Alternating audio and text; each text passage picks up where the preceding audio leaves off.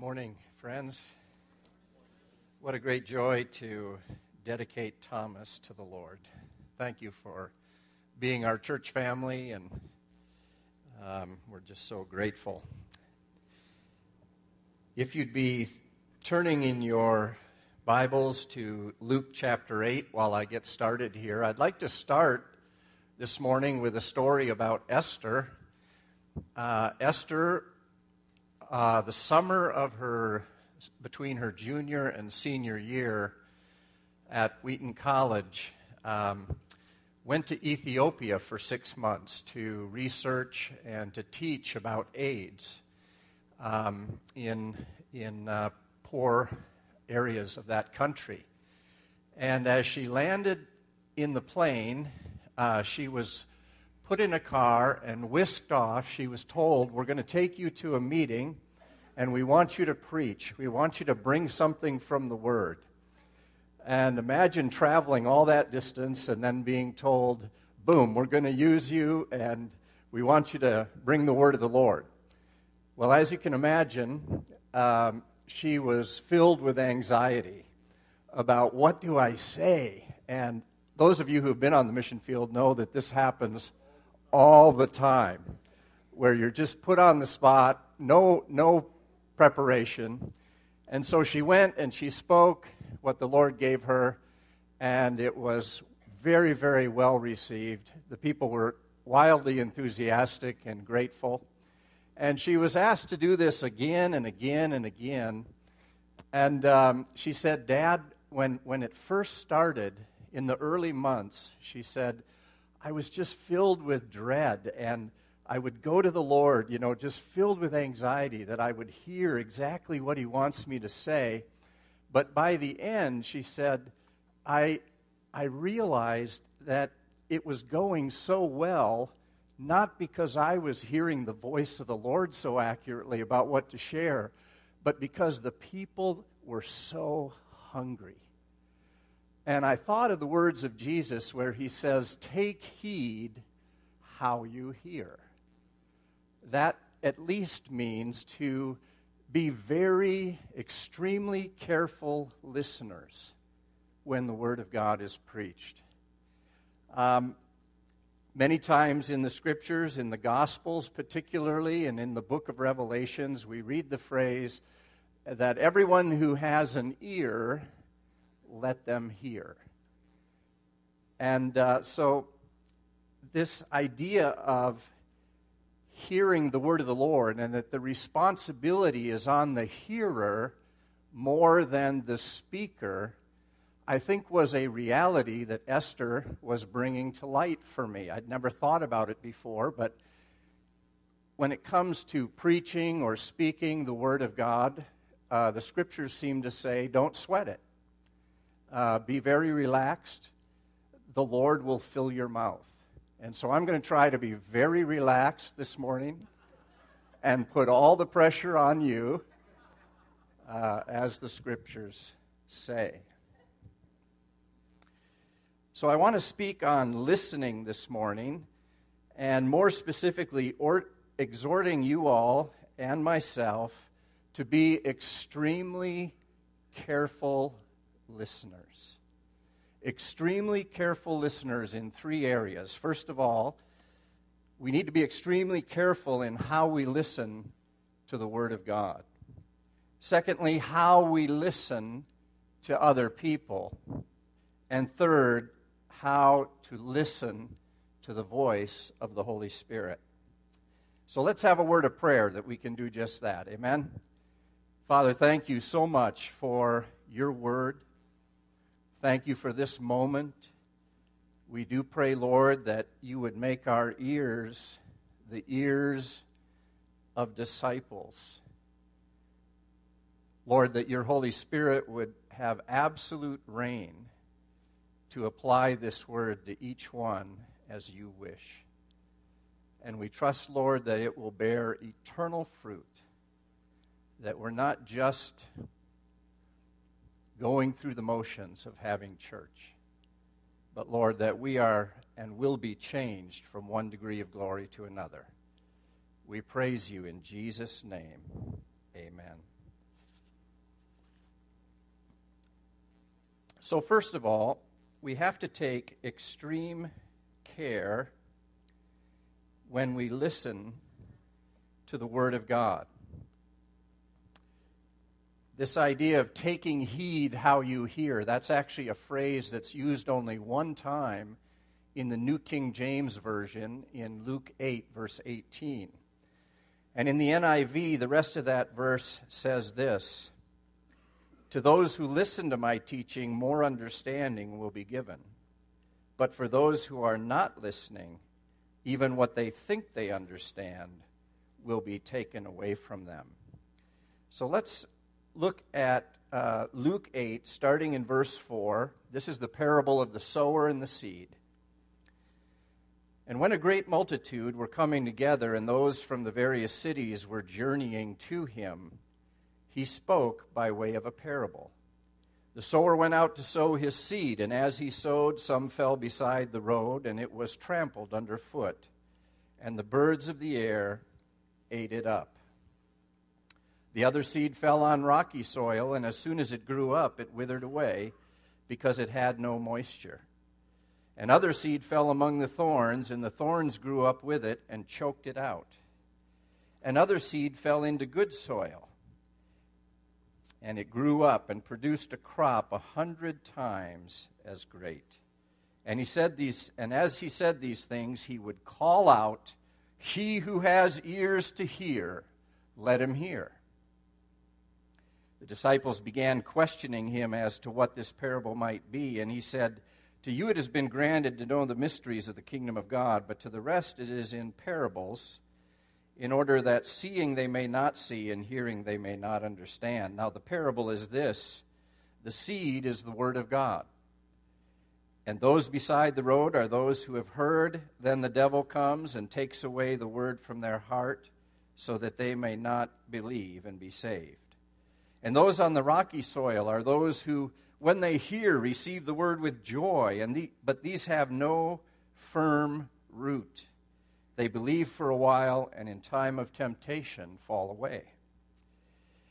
And the seed which fell among the thorns, these are the ones who have heard, and as they go their way, they are choked with worries and riches and pleasures of this life, and bring no fruit to maturity.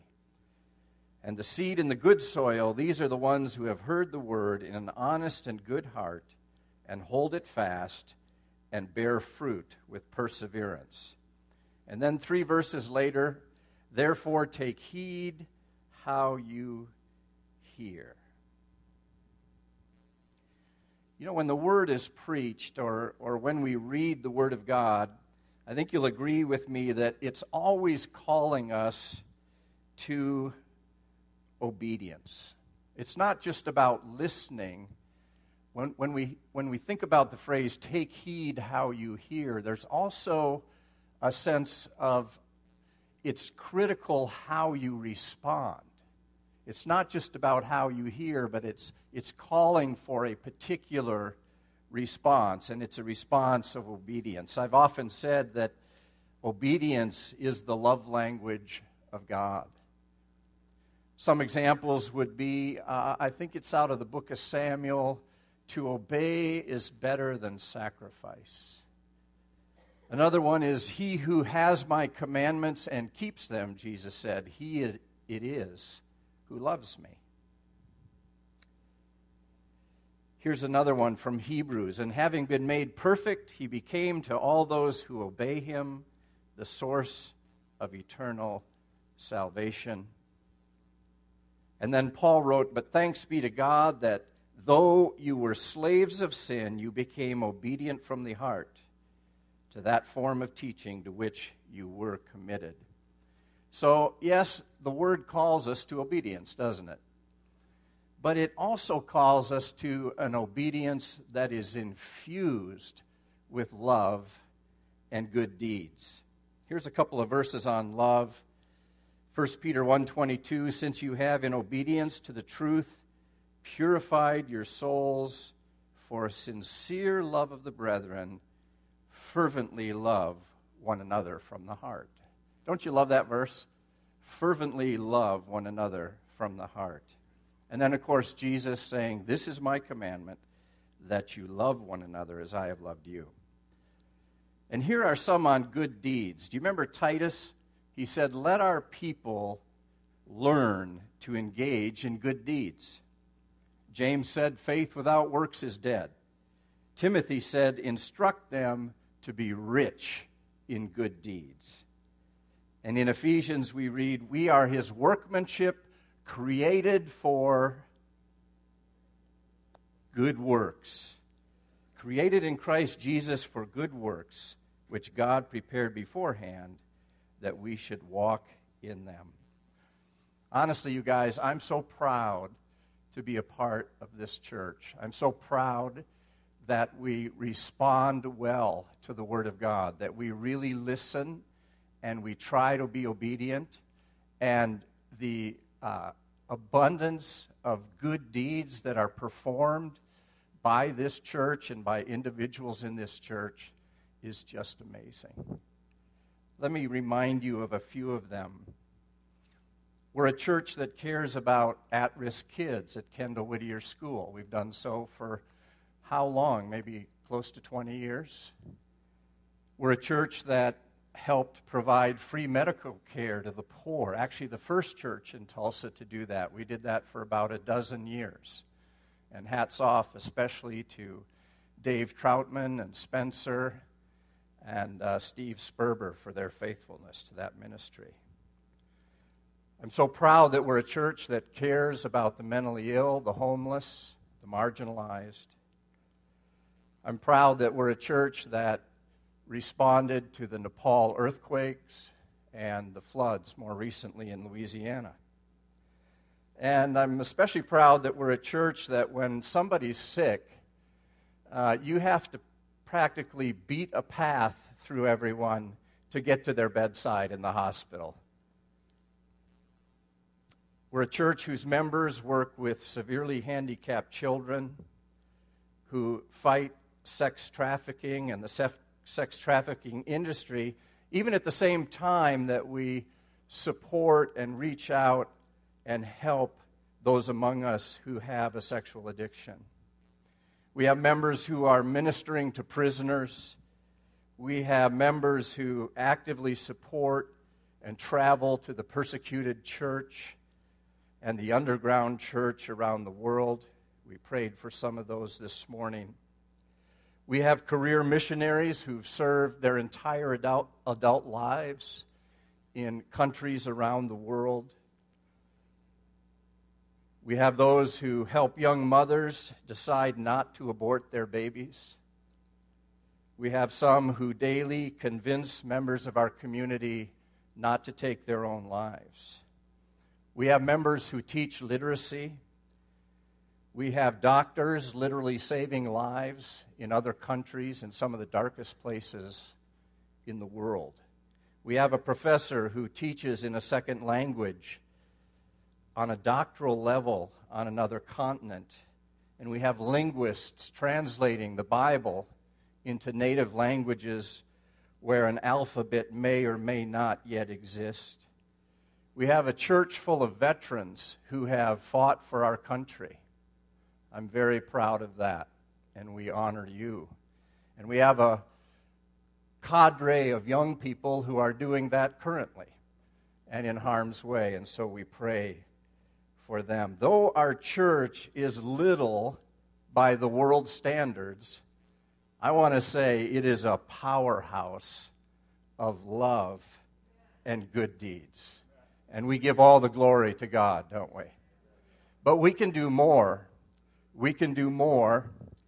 And I thank God that we're a church that listens extremely carefully to the Word of God and strives to be obedient, but also exude, or along with that, exude in love. We remember James 1:22 that says, be doers of the Word and not hearers only, deluding yourselves. So let's take heed. Let's continue to take heed and listen very carefully and be very thoughtful about our response to the Word of God. Let's take heed how we hear. Second, we need to show extreme care when we listen to other people, don't we? This is even maybe trickier in a way. The signal verse here I'm thinking of is James 1, verse 19.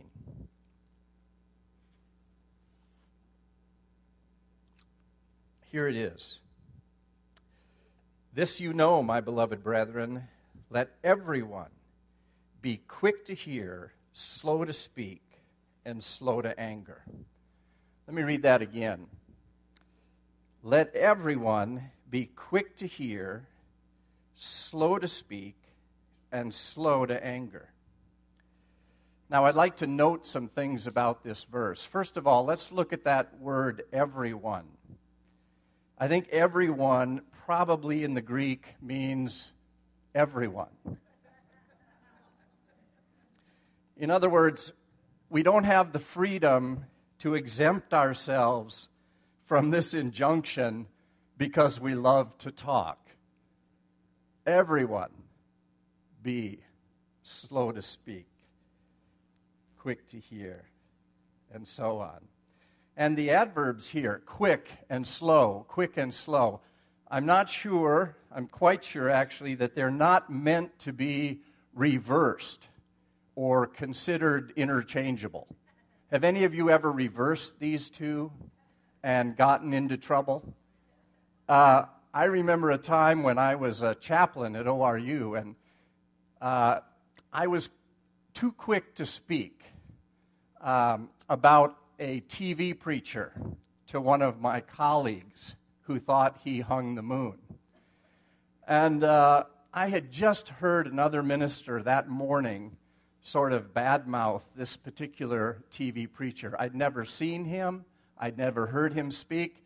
But in my vast pool of wisdom, I shared with this devotee of his my opinion based on what I'd heard that morning from another minister, how bad this TV preacher was. Well, guess what? That night, my colleague called the minister while he was on TV and told him about our conversation. And I looked pretty foolish on television as they discussed my great pool of ignorance.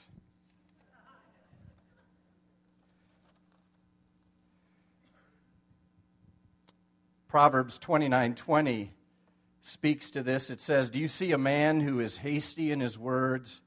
There's more hope than for a fool than for him." On the other hand, I've learned that if I'm slow to speak, there are some great advantages. Anybody learned that lesson? First of all, we look smarter than we are. Proverbs 17:28 talks about this. It says this: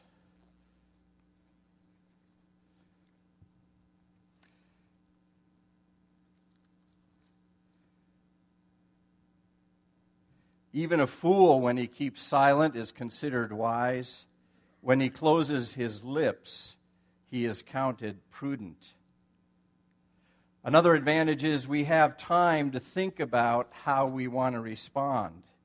Proverbs 15:28 says, "The heart of the righteous ponders how to answer, but the mouth of the wicked pours out evil things."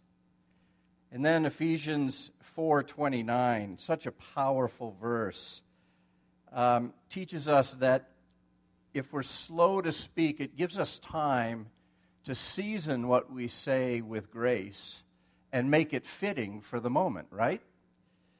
"Let no unwholesome word proceed from your mouth, but only such a word as is good for edification, according to the need of the moment, that it may give grace to those who hear." Abraham Lincoln was such a great man of quips and riddles. So if I haven't convinced you yet that quick and slow are not interchangeable and reversible, you might trust Abraham Lincoln. He said it's better to remain silent and be thought a fool than to open your mouth and remove all doubt. A lot of us have heard that, yeah. But I saw a new one. He must have been somewhere in his lawyering days, or as president, he must have been accused of being dishonest or two-faced. And I saw this one that I thought was hysterical. As he made fun of his own appearance, he said, "If I were being two-faced, do you think I'd wear this one?"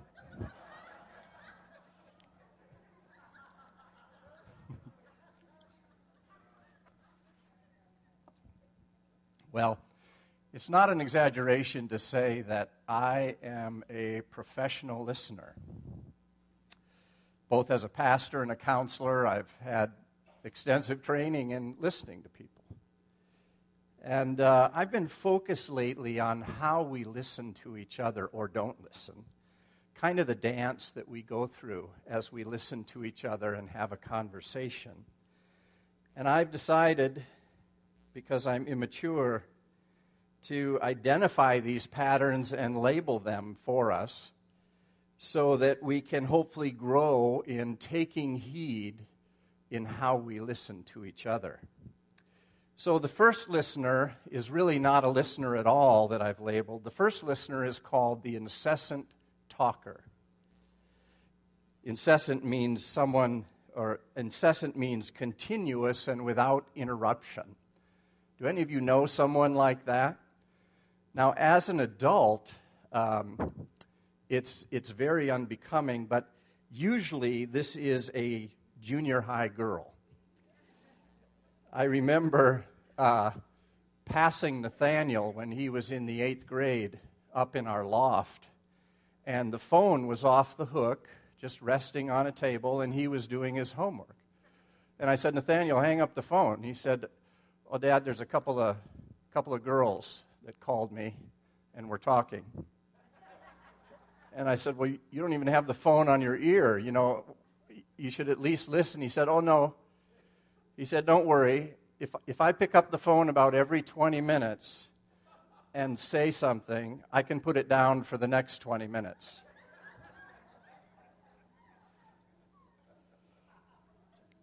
And they're fine.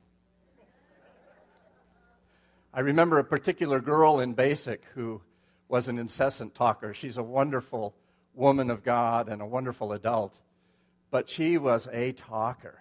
And I remember Paul Brothers telling me that he and Hans Helmrich were picking her up somewhere from school or something and taking her somewhere else. And they decided before she got in the car that they were going to talk constantly and not allow her to get a word in edgewise and see if her head exploded. I sure wish I could have been in that car and watched that happen. So it's really cute. Incessant talkers are really cute when they're young girls, but when it's an adult, it's not so cute.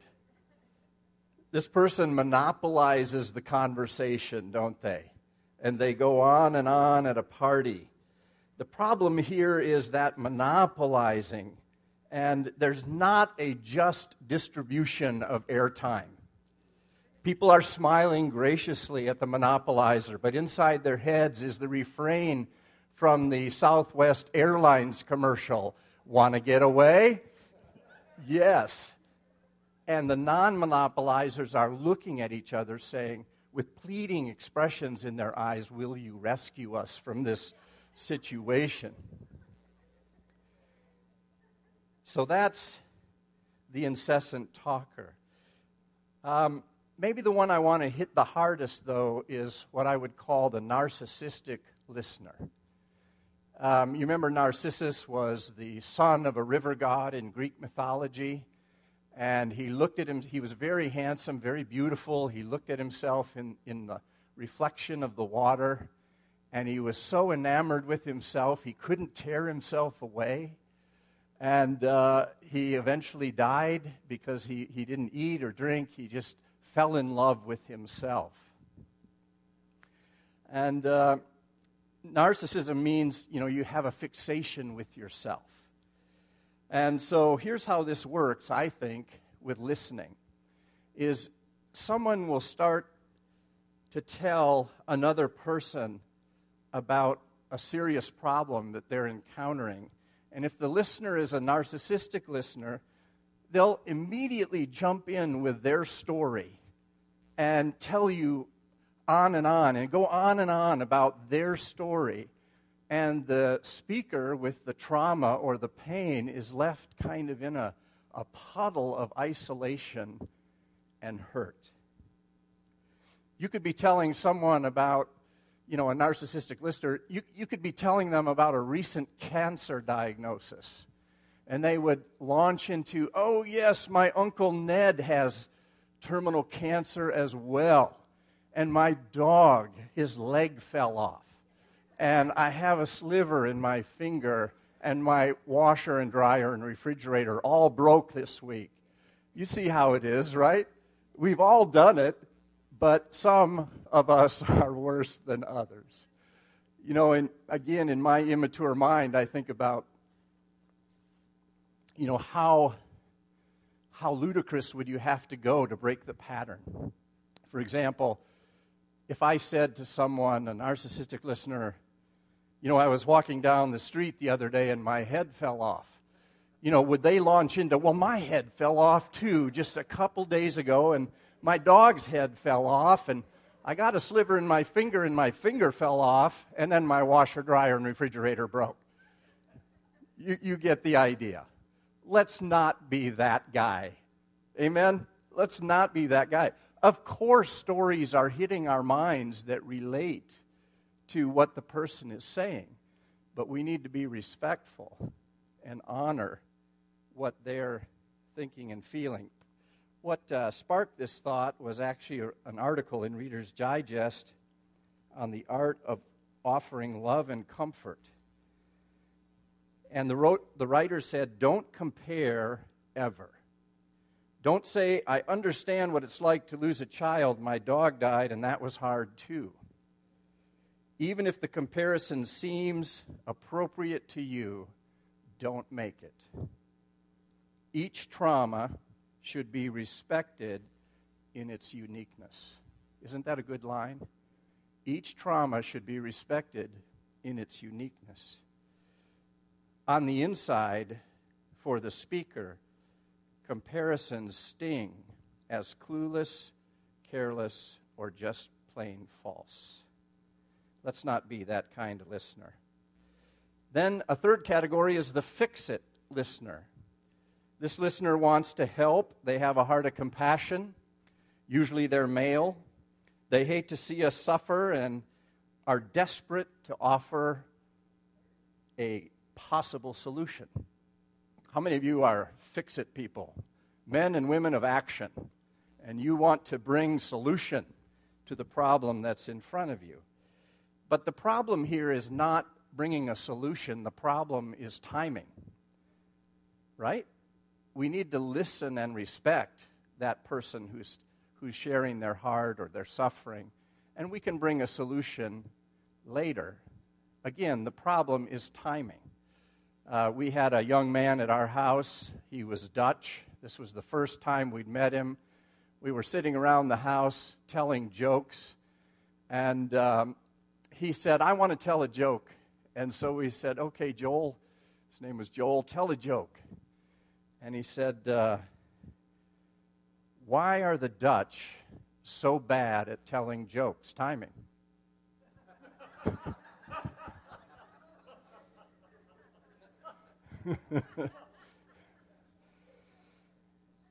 So this is the problem with the fix-it listener. It's a problem of timing.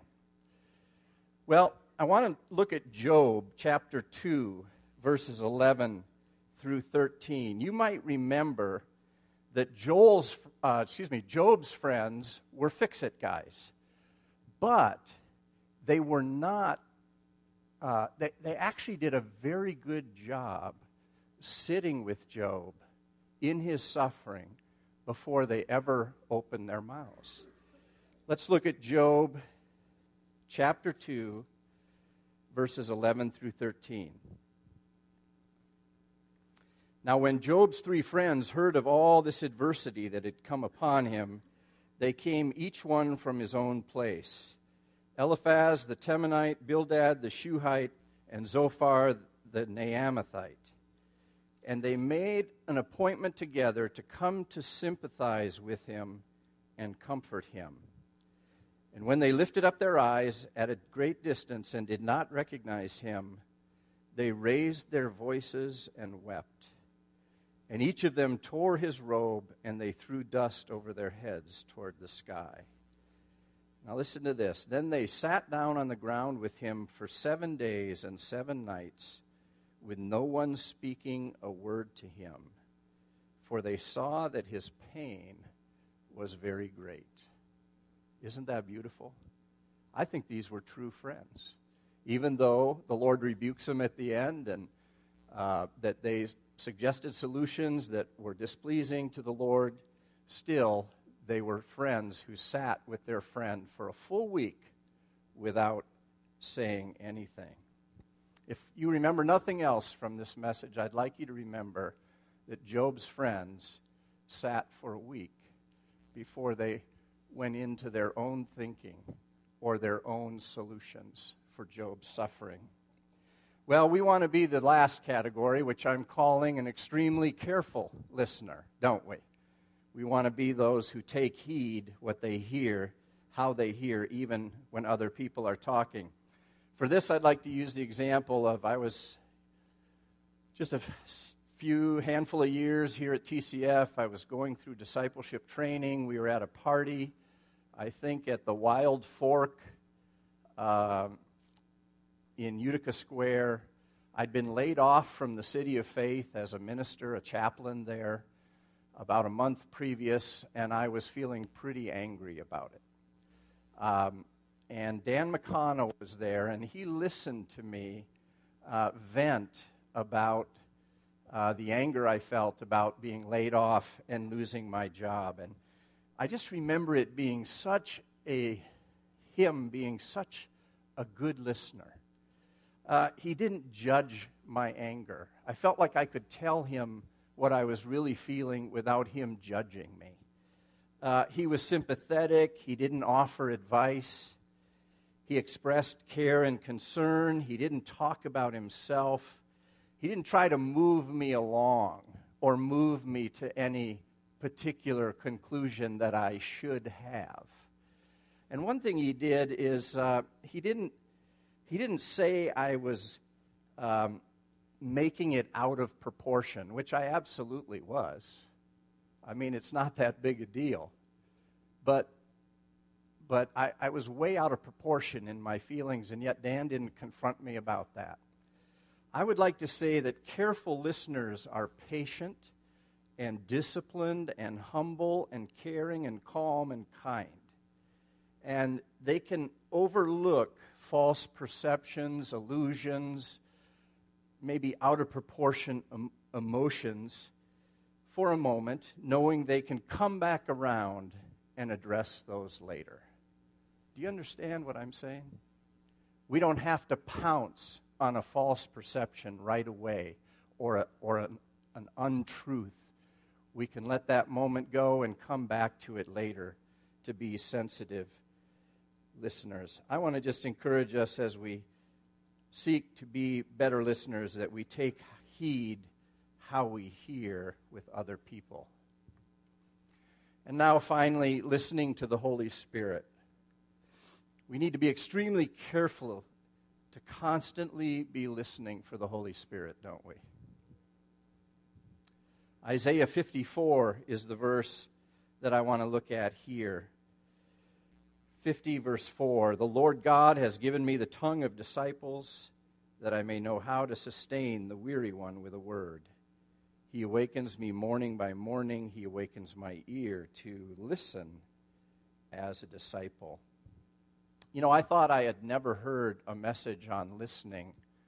As I was preparing this message, I thought, I don't think I've ever heard a message on listening. But I happened to be going through this year's sermons on the TCF website, and I saw that Gordon preached a message called "Are You Listening?" in May. And I went, oh no, I must not have been listening. How ironic is that? You know, and so I listened to the message again and realized that I had been listening. It's just my memory shot. And that was a great comfort to me. But he made a lot of good points in that message. He said, what God has to say to us is much more important than what we have to say to God. And he cited a beautiful verse in Ecclesiastes, verse 5, that I had forgotten about or, not noticed, kept in my mind, where it says, guard your steps as you go to the house of God and draw near to listen, rather than to offer the sacrifice of fools, for they do not know that they are doing evil. Do not be hasty in word or impulsive in thought to bring up a matter in the presence of God, for God is in heaven and you are on earth, therefore let your words be few. For the dream comes through much effort, and the voice of a fool through many words. Pretty consistent theme here, isn't there, through Scripture?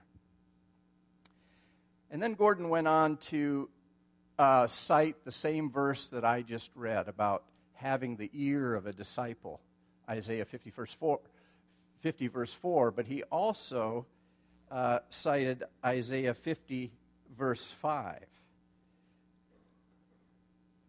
The Lord has opened my ear and I was not disobedient, nor did I turn back. And Gordon emphasized that we listen to his voice, but then we are obedient to what he says. He exhorted us to purpose to listen, to be attentive, to make time to listen. And so I especially appreciated that last point about making time to listen. And I want to ask you to evaluate your own schedule right now and ask the question, when do I make time to listen, purposely, intentionally listen for the voice of the Holy Spirit? Really, when do you do that? And you might need to make a decision to establish some times. I know several men of God who have those times. For example, I know one man in this body who gets up around 4 and he sits in the dark until about 6 a.m., just listening for the voice of the Lord.